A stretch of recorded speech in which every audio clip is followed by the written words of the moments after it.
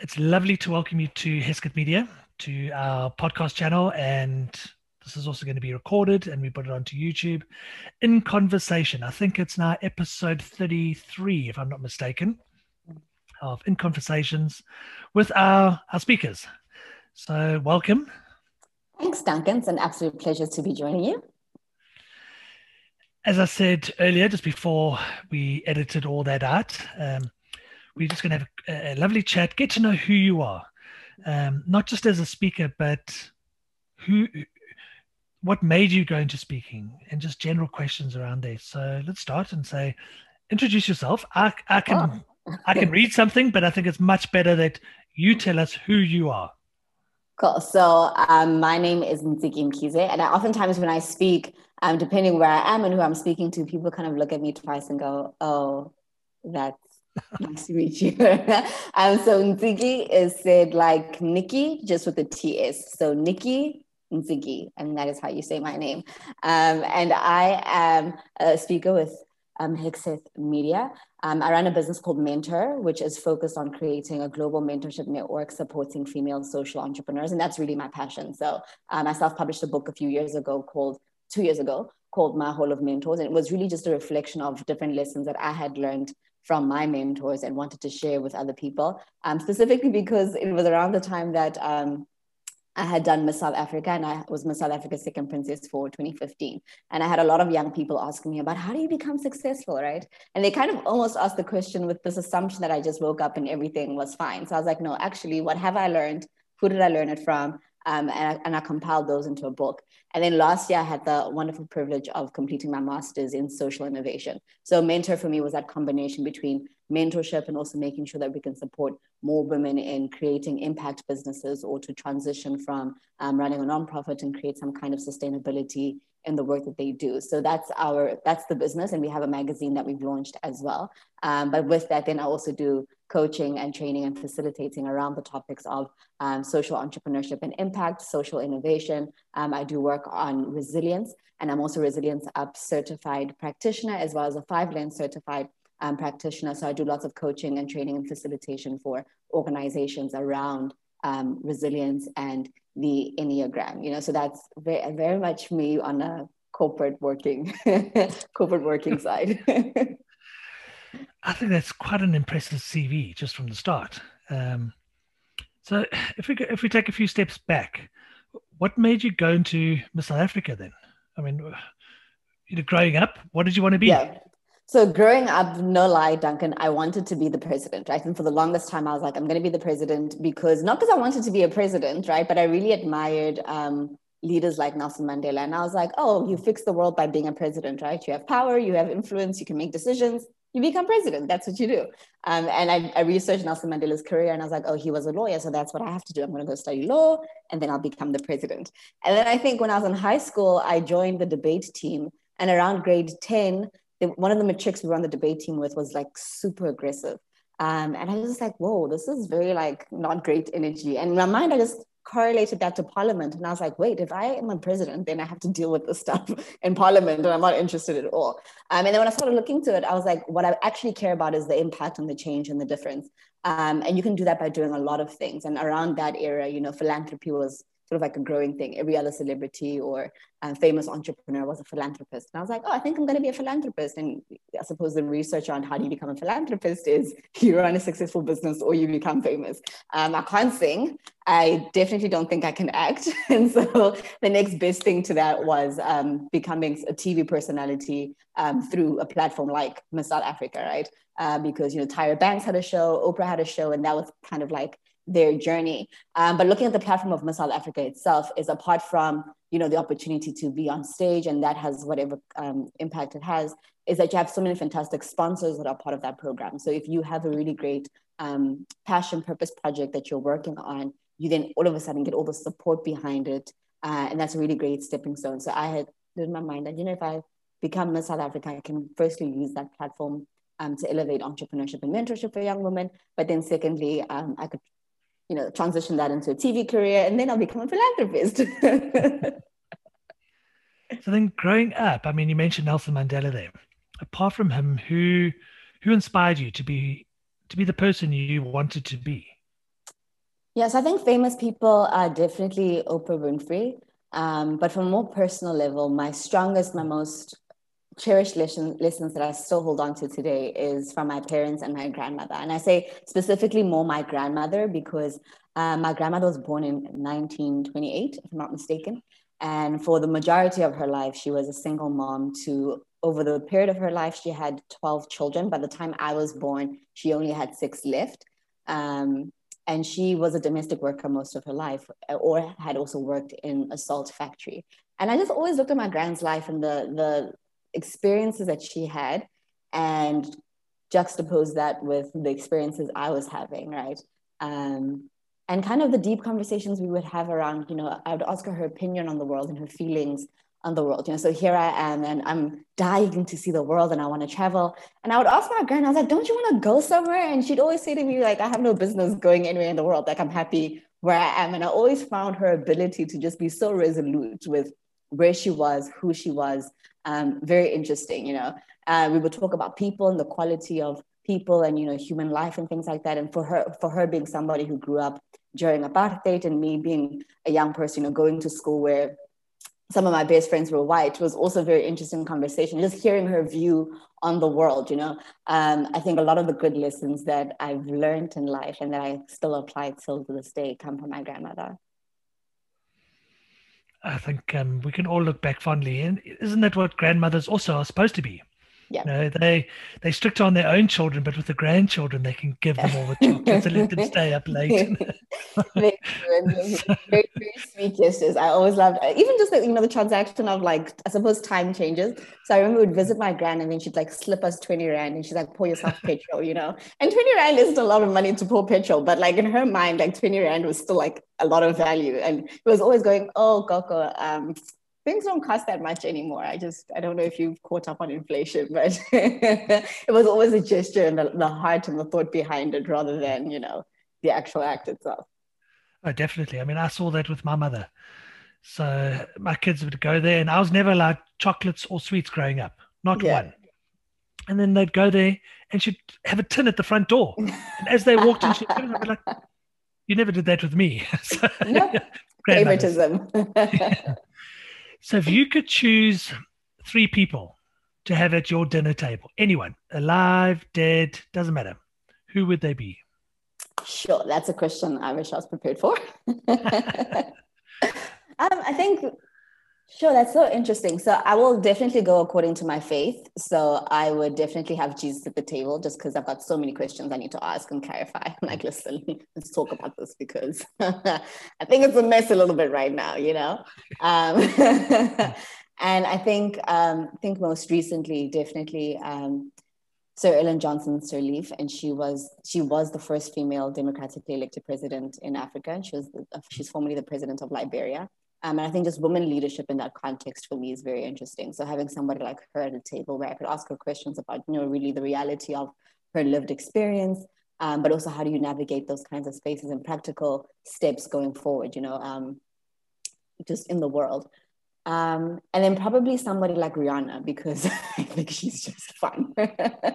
I think she just would be like a lively person to have at a dinner table and just like call you out on your nonsense and like just the kind of friend that's like, girl, no, we're not doing that. So I definitely have someone like her at the table. That would be quite an interesting mix between her and Yeah. Jesus. She may not be so lively. I think we'll all have a good conversation. I do think so. So, you know, progressing, and I know you've got your book, and we've spoken about the publication, and you're going to be bringing that out. So you can tell us a little bit about it just now. But what do you enjoy most about what you're doing now? So whether it be facilitating or speaking, what is it that really gets you up in the morning and goes, I love my job? What is that? Yeah, so I think for me, people are the big thing, So it's always been how do we impact people? How do we transform people? How do we support people on their journey? And I think you can do that in anything. And whether I'm a speaker, facilitator, or through the business I run, I always have that opportunity to, touch people's lives, whether it's in small or big ways. And I think one of the I don't know if it's a challenge or one of the, the things around being a speaker is that because you're so much in your content and you have these opportunities where you're constantly working with people around the same content, you can tend to think that people know this. It's like, oh, we talk about this all the time. It's a thing, right?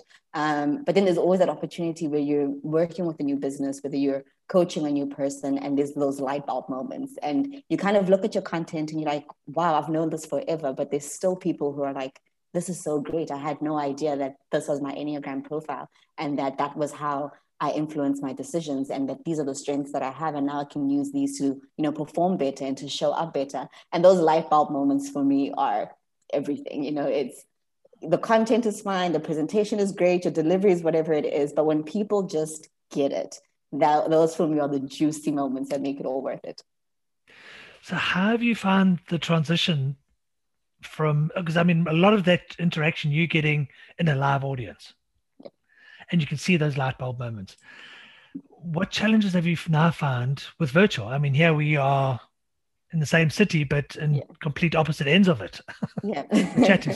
So what challenges have you found, and still to try and get that light bulb moment? So what I find very interesting, Duncan, is the fact that people are very open, So I think at first people are like, oh, video, virtual, I don't know, what it is. But I've found that, sort of in the same way how people overshare on social media sometimes, I think virtual communication is the same thing.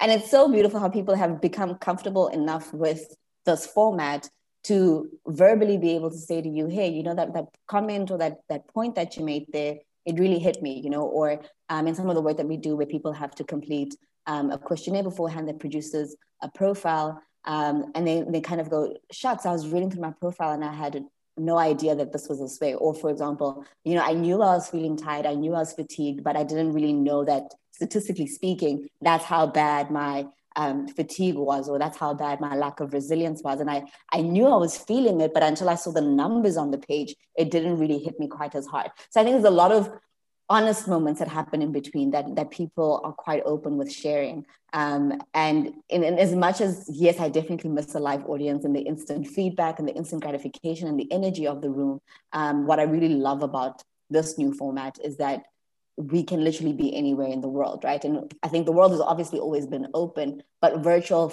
is created the space where it's really just normal, So, I mean, it's only 3 months into the year and I've done about 5 different international engagements that were just like people going, hey, I saw you on LinkedIn. Do you want to come speak at this free thing we're doing to like engage ladies or to activate this community or to speak on, so interestingly, I got invited to speak at a summit that was hosted by this lady from Canada, but it was on how to find your soulmate, And so when she sent me a message on Instagram, she was like, hey, I really like your work and I want to know if you can talk about this. And I never would have thought like I'd be invited to be part of a panel of love experts, because that's what she called us. But she really wanted me to speak to like, your personality styles and how that shows up in the way you present yourselves in relationships and so forth. So I think it's beautifully made the world closer. And because it's normal to be virtual, I think a lot of events now will have that aspect where it's like, yes, we have people in the room, but we're definitely dialing in a lot of other speakers, and that's going to become a new thing. And I think that's fantastic. So for me, I completely agree. I think if we, like now, I can't leave the room because you'll see me leave the room. Yeah. in a live audience, the people at the back can come and go as they want. Yeah. And chatter. And chatter and sit on their phones. And whereas now, I can't. If I was sitting now on my phone, you'd be going, sorry, I'm talking to you. Yeah. So actually, I am engaging with you because I have to look at you. And it feels like you are now talking to me. So even if there were 10 there, I still think that you would be talking to me. Yes. And your message would come directly to me. So for some of it, I do believe you're right. It is engaging, but we're not getting the energy. And it's hard to do that. That's why we're Harry Potter, you see, because then the energy can go out. So. Comes through the T-shirt, yes. Definitely. There we go. So if you had to give some advice to someone coming into the speaking industry, what have you learned since you started doing it? Sure. And you would do differently. And what would you do differently? So definitely key piece of advice, because I have people ask me on social media a lot on, I see you speaking, I want to be a speaker. How do I be a speaker? So I think just that assumption that you're going to make $1 million being a speaker. We're not Tony Robbins. Okay, we're not. no one's paying you R1 million to show up and speak, right? So I think to get rid of those assumptions. and to understand that, speaking is really an organization or people putting trust in you and saying, we know that you're good at this topic. We trust you with our audience. We trust you with our staff. We trust you with our team. And that's really the rapport that you're wanting to build. So, be prepared to do a lot of free stuff in the beginning. Be prepared, especially even if you're an established speaker, but are wanting to move into new spaces or establish yourself in different countries. Be willing to do the free work, so that assumption that, I'm going to speak and be a millionaire is, stop. But so really be prepared to do the grind, and I think also be prepared to prepare. Speakers, especially really good speakers, make speaking look like something they do, while they're cooking food, which is the quality of a good speaker. But just because it looks so good and very easy for them to do, it doesn't mean that it is. So a lot of work goes into the finesse and the art of being able to engage an audience and pick something up that somebody's just said and then work it into your talk and stuff. So what looks effortless actually does take work and years of experience. So be prepared to put in that work, but also be patient with yourself and building up that skill set and that stage presence, that I think a lot of speakers now have also gone, how do I take my stage presence and put it in a screen? Because that's all I have.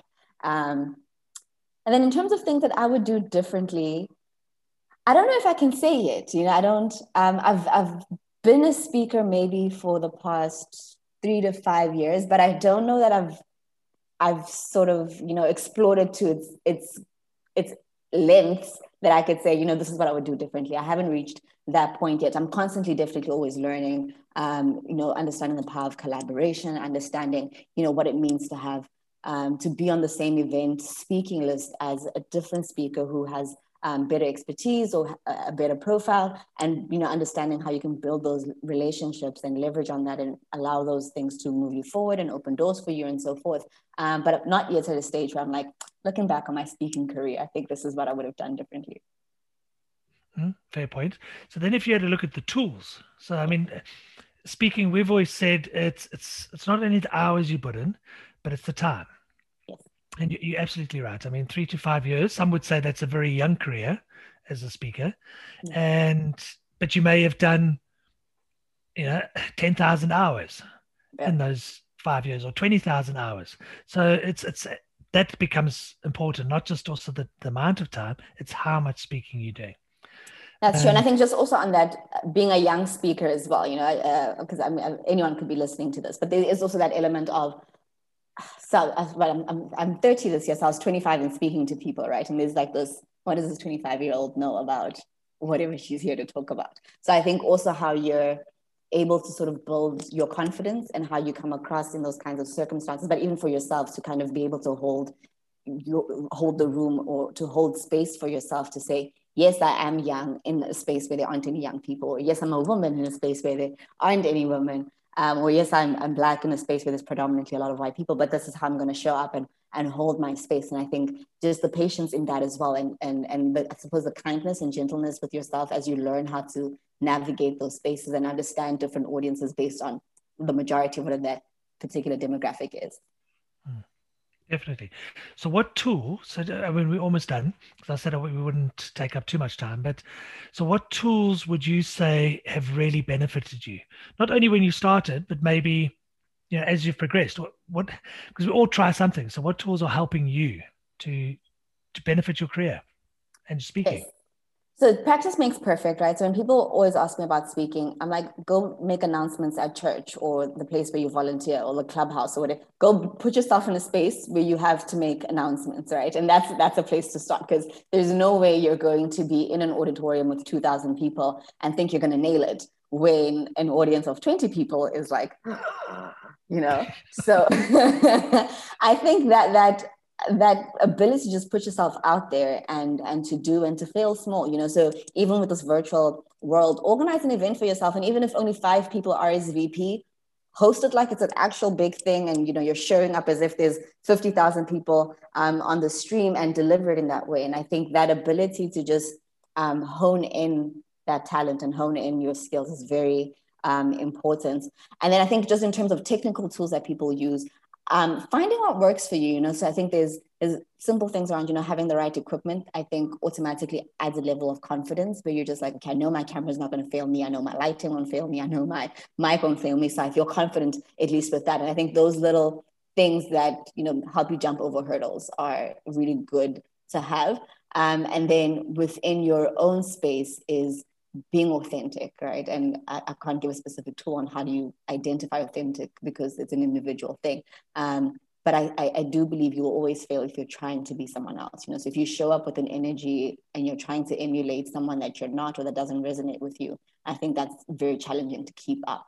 So to always go back to, okay, that was a good session. How authentic was I in my delivery? How authentic was I in my content? And how I want to be doing this, right? Because the idea that you're committed to this long term, right? So, and obviously there's freedom to change, but if this is the tone you're setting, do you want to be this person for the next 5, 10, 20 years? Are you comfortable committing to this persona of speaker? And I think it's so much easier to do it when you're authentic to yourself. I don't think I've heard anybody actually summarize that as well as you have. So thank you. I think no, I mean, it's all individual. Everyone has different tools and different things that they use, but you hit most of them on the head as a nail. However the saying goes. I think my tongue got a bit tired there. Yeah. But, so just to summarize, I mean, where next? What are your next adventure? What are you planning? Tell us. Sure. So Where Next is here now with Mkhize Media. So I'm happy to have joined the team and to be part of the family. I'm excited for this partnership and the wonderful work that you guys are doing behind the scenes, and what the team is doing to really put together a really fantastic platform that supports speakers, but also people who are wanting to work with speakers, facilitators, MCs, and so forth. And then personally, from a business perspective, we've got the Mentor magazine that launched on the 8th of March in celebration of International Women's Day. And our theme for the magazine was Launch and Challenge, because we wanted to inspire people to finally launch, start the idea, start the business, get the project going. And in that process, to challenge the status quo, challenge what is possible for yourself, what other people think is possible for you, what is typical and what's not, and just get out there and do it. So I think we'll continue definitely with that and wanting to support and inspire people to do that. We have a virtual city tour planned to do activations in different cities to get women starting their businesses. And then we have our next issue coming out in June. So at the moment, we just have a quarterly publication. It's a free download, so people can get that from www.menther.co.za. And we'll see how that goes next year. But there's definitely plans to perhaps convert that into some kind of a digital interactive platform that creates greater space for our community. Well, we look forward to that. I look forward to getting a copy. As you know, my wife is my partner, so I think empowering women is better for the planet. I think if we had more female presidents, we probably wouldn't have so many wars. Yeah, and people would probably be nicer with each other. So, Ntsiki, I can only say thank you very much for your time. Thank you, I know how busy you've been and how busy we hope to make you. So it's a real honor and a pleasure to be working with you. And I've thoroughly enjoyed today. So thank you. Thank you very much.